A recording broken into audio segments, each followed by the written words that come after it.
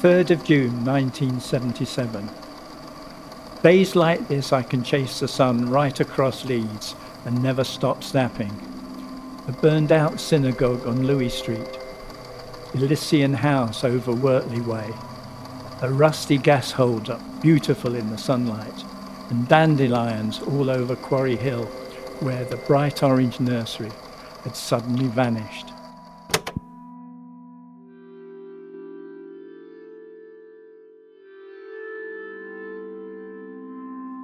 It always had rumours about it, and I think it was always mysterious.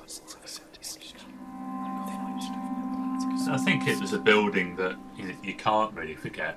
And it was very daunting, for somebody that didn't live there. It wasn't as simple to navigate as you would think. Well, the whole thing was a masterpiece in my eyes of design. Part of the history of Quarry Hill is that Hitler, had he have taken over the world like it wanted to, had plans of moving a lot of his troops into Quarry Hill as barracks. God forbid that ever happened. I don't think they'd let him in Quarry Hill. Would have had a go at him. There was what people had said about it. Is it a social experiment? Is it a new model city? Is it the White Citadel? And I just thought, well, artists were here. Surely they must have painted Quarry Hill flats. But no. At that time I was keeping an extensive diary. And you noticed little things straight away. It was quiet, almost going back to the countryside. And although Rose Bay willow herb would have grown up waist high, you instantly recognise it as something different, something special. And so I knew that I was going to do something about it, and that took 20 years of thinking about it before they redecorated Leeds City Art Gallery and opened a new gallery there with this Quarry Hill show. My name is Martin Maguire, and I lived here in Quarry Hill Flats that stood on this site in Leeds city centre. Over 40 years since their demolition in 1976, there is now not a single thing left of the buildings that I and over 3,000 others lived and grew up in.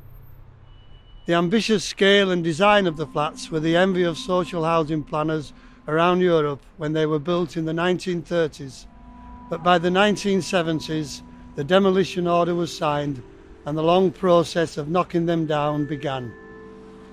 The artist and photographer Peter Mitchell came to Leeds just in time to record the history of the flats and the lives lived there alongside images of the demolition.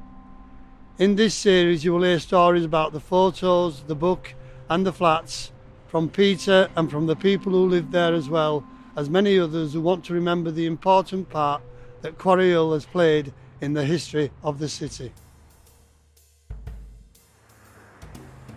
College ended, Hornsey College of Art in London. It was you just opened the paper and you had a choice of 4 or 5. So I applied for a driving job. I went along to Sun Electrical and they just sort of said, so you want to, all right lads, you're on. I said, well, I don't know Leeds, I've only just been in Leeds 2 weeks or something like that. And he said, you'll get used to it, I'll let you go with Freddie, he knows Leeds well. So got driving, got to know Leeds, and pretty quickly, you could do without the big breakfast and the big dinner, and I could get finished my round, which was just here in Leeds city centre, few on the outside, sometimes up to Seacroft.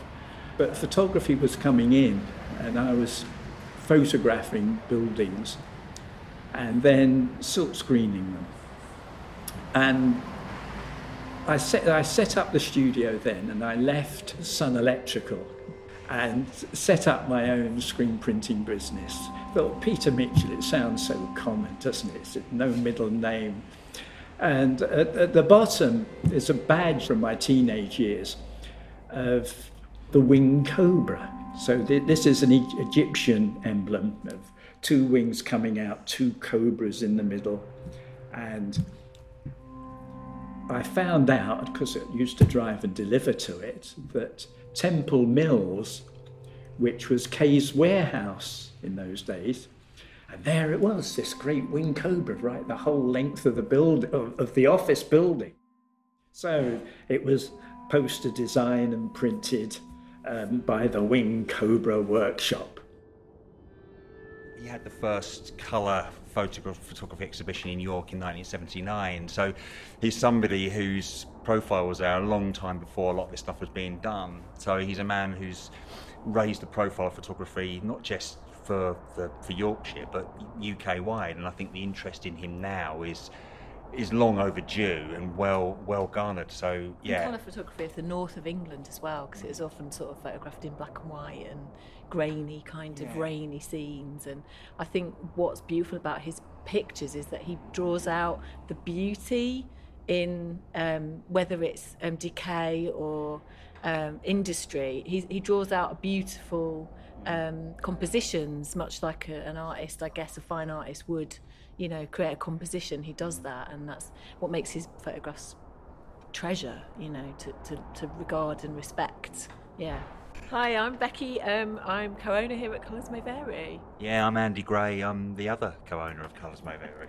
We're based in Leeds. We're at the back of the market on Quarry Hill, and we are a art and design bookshop with a gallery space attached. The first time we met him, I think we sort of fell for him straight away. So he's had international exhibitions, and I think he's very well respected in the photo world, and his books sell really well and all the rest of it. I think what we're kind of witness to is that he's not really respected here in a way that would be good for the city, to sort of respect the work that he's done and display the work that he's done to the people that have lived in it and experienced it. And so I think he is very well regarded, but he's kind of overlooked in the north, which seems sad to me, because he did stay. And a lot of, there's a lot of conversations these days about encouraging artists to stay in the north and not go to London to get work, whether they're graphic designers or illustrators. And he stayed here. It was just the idea that it didn't matter where you were. It's always changing. There's always something to see. Because we've been living through an era of a kind of rekindling of the photo book, and the photo books had a real place, and there's lots of them being produced. I think this is a real marker, like a progenitor of what came after. It's a really cleverly thought out book, not clever, but it's actually got heart. It's intelligent, it's showing a dismantling, but it's also showing the other side of it. It's archiving a history of it being built and the families that live there. So when you see some peeling wallpaper, you're not thinking, well, there's a building that's going to be knocked down. You suddenly have on the facing page often something that brings life to that place, and suddenly there's people living there, and that wallpaper's new again. So I think it's really cleverly been put together. But he's also got a lovely way of writing about things, and the diary excerpts and stuff. Yeah. Just beautiful observations, of the time, and just like you say, connecting to humans, connecting to real life. A lot of photo books don't do that. They're just laid out beautifully, and you enjoy a picture of a landscape or a door or whatever, and there's nothing to give you a narrative or to root it anywhere. Towards the end, I spent a day within the White Citadel, jotting thoughts amongst the waist-high grass and rose bay willow herb. The demolition was between contracts, so it was silent, save for the odd jet flying high over the giant circle. Near Victoria House, a white gypsy horse eyed me expectantly. Actually, the only white around, all else grey and rust. There was no outcry to save the estate or get it listed, no harebrained scheme to turn it into something dramatic, crazy, or desperately needed. Leeds and the rest of the UK were morphing, with no place for a block of council flats in a metropolitan city centre.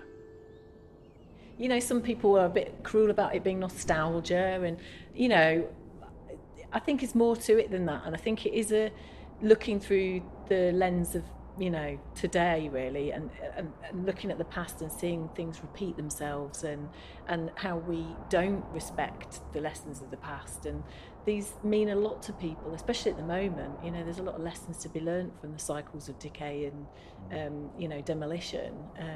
So I think he's got a lot more recognition of late. But I do think that it would be lovely for the city to document what he's done in a permanent way, like a permanent collection that people can go and visit, even if it's not a show, even if it's a way that there's an archive that you can go and look at and appreciate. He's getting this billing, Paris Photo, and he's Arles, and I think very soon he's in Belgium, so those countries are saying, well, Peter Mitchell's important. He's right up there with people like John Bulmer, who was working at the same time, and John Bulmer was working for the Times, and being sent out with a big budget to go and capture the North. Peter was doing it because he wanted to. I think Peter sometimes he's presenting to you an erasing of history. It's there because you don't see the erasing unless you see what happened before, and it's those moments in between are kind of in that book. There's lives lived, and I think it's quite an emotional thing. I think my favourite page in the book is page 48, because it's got Kitson House, and you can see this was taken in when it first went up, and they had road sweepers, and there's a guy with a rake. He was doing the garden and the grassy bits and the planting, and this is the archway that takes you out to the Woodpecker Junction, and if you go above the arch and to the left, you see my mum and dad's bedroom, the front room, and the veranda. So that's the inside of the flat where we lived. And if we come to the other picture at the top, is the Kitson House looking from the east, so looking from the Woodpecker Junction. And if you go above the arch now, up 1, 2, 3, and to the right, you had 4 bedrooms. 1, 2, 3, 4. They were our 4 bedrooms facing York Road, and I was in one of those. And the lights from the cars coming down York Road used to dance around the ceiling and the walls, and it was interesting and scary at the same time. And then there is another picture opposite of Kitson House when it's been demolished, and if you go from the archway 1, 2, and there is no third window because they started at the top and worked their way down, and our flat's gone.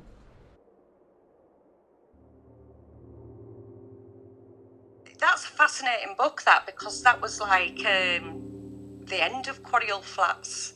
It did show pictures and that, but it was a lot of the photographs was the sort of the down part of Quarry Hill Flats. That was pretty sad to see.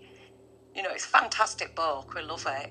But to see all the ones when it was vibrant, full of people, and then to see the end of it, it was quite sad. We love looking in the book. Even though there's sad parts, there's some lovely, lovely pictures. Well, Peter's book is absolutely fantastic. I can't think of a better tribute that we've got really than the book. I mean, it's just some of the photographs in there are just stunning, really. And it deserved its rightful recognition. The book it's a brilliant piece. The one of the front of the laundry, I mean, it's an amazing picture, isn't it? And you just think what could have been, really, And if you look at like the boiler room and things like that, and all the efforts that went into their construction and all the ideas that went with it, it just seems such a shame that they were mercy to the bulldozers and the wrecking balls, really. 18th of January 1976, snapping at Quarry Hill. Whenever I determine to have a lengthy session down there, the weather turns cold and miserable, but I'm slowly getting to know the pictures I want. Demolition continues on the Marsh Lane side, and the exodus of inhabitants goes on invisibly. On the upper levels, the wind howls in, making scary noises and slamming doors and windows. I managed to get out onto the roof today, and it was like going up on deck. A sense of excitement, a touch of ocean liners. and the hint of funnels from the high chimneys. Leaning over the curved roof veil, I could see Leeds on the horizon.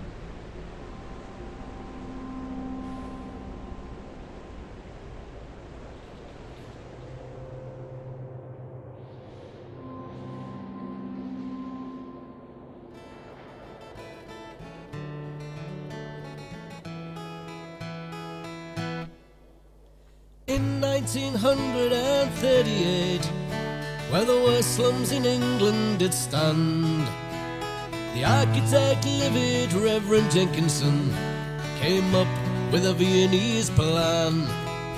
We'll knock down the houses, build streets in the sky, new homes for the Leeds working class. They'll be half a mile long and 6 stories high, and we'll call them the Quarry Hill Flats. Oh, some they are glad that they're gone, and others they long for them still.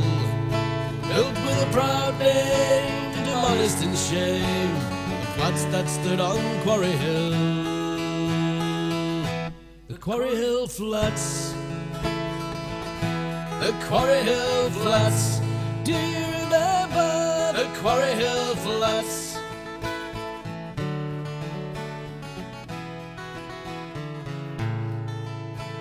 You've been listening to a Better Songs production produced by Rosie Parsons and Verity Watts.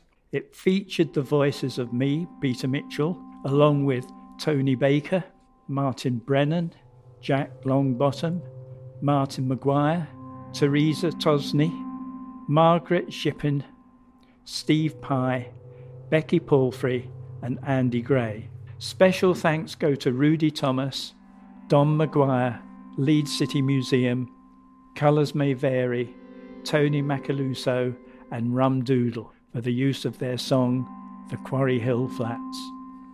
The project was recorded entirely during lockdown and was funded by Leeds City College Arts Fund. Memento Mori is published by RRB Photo Books and is available via strangelyfamiliar.co.uk.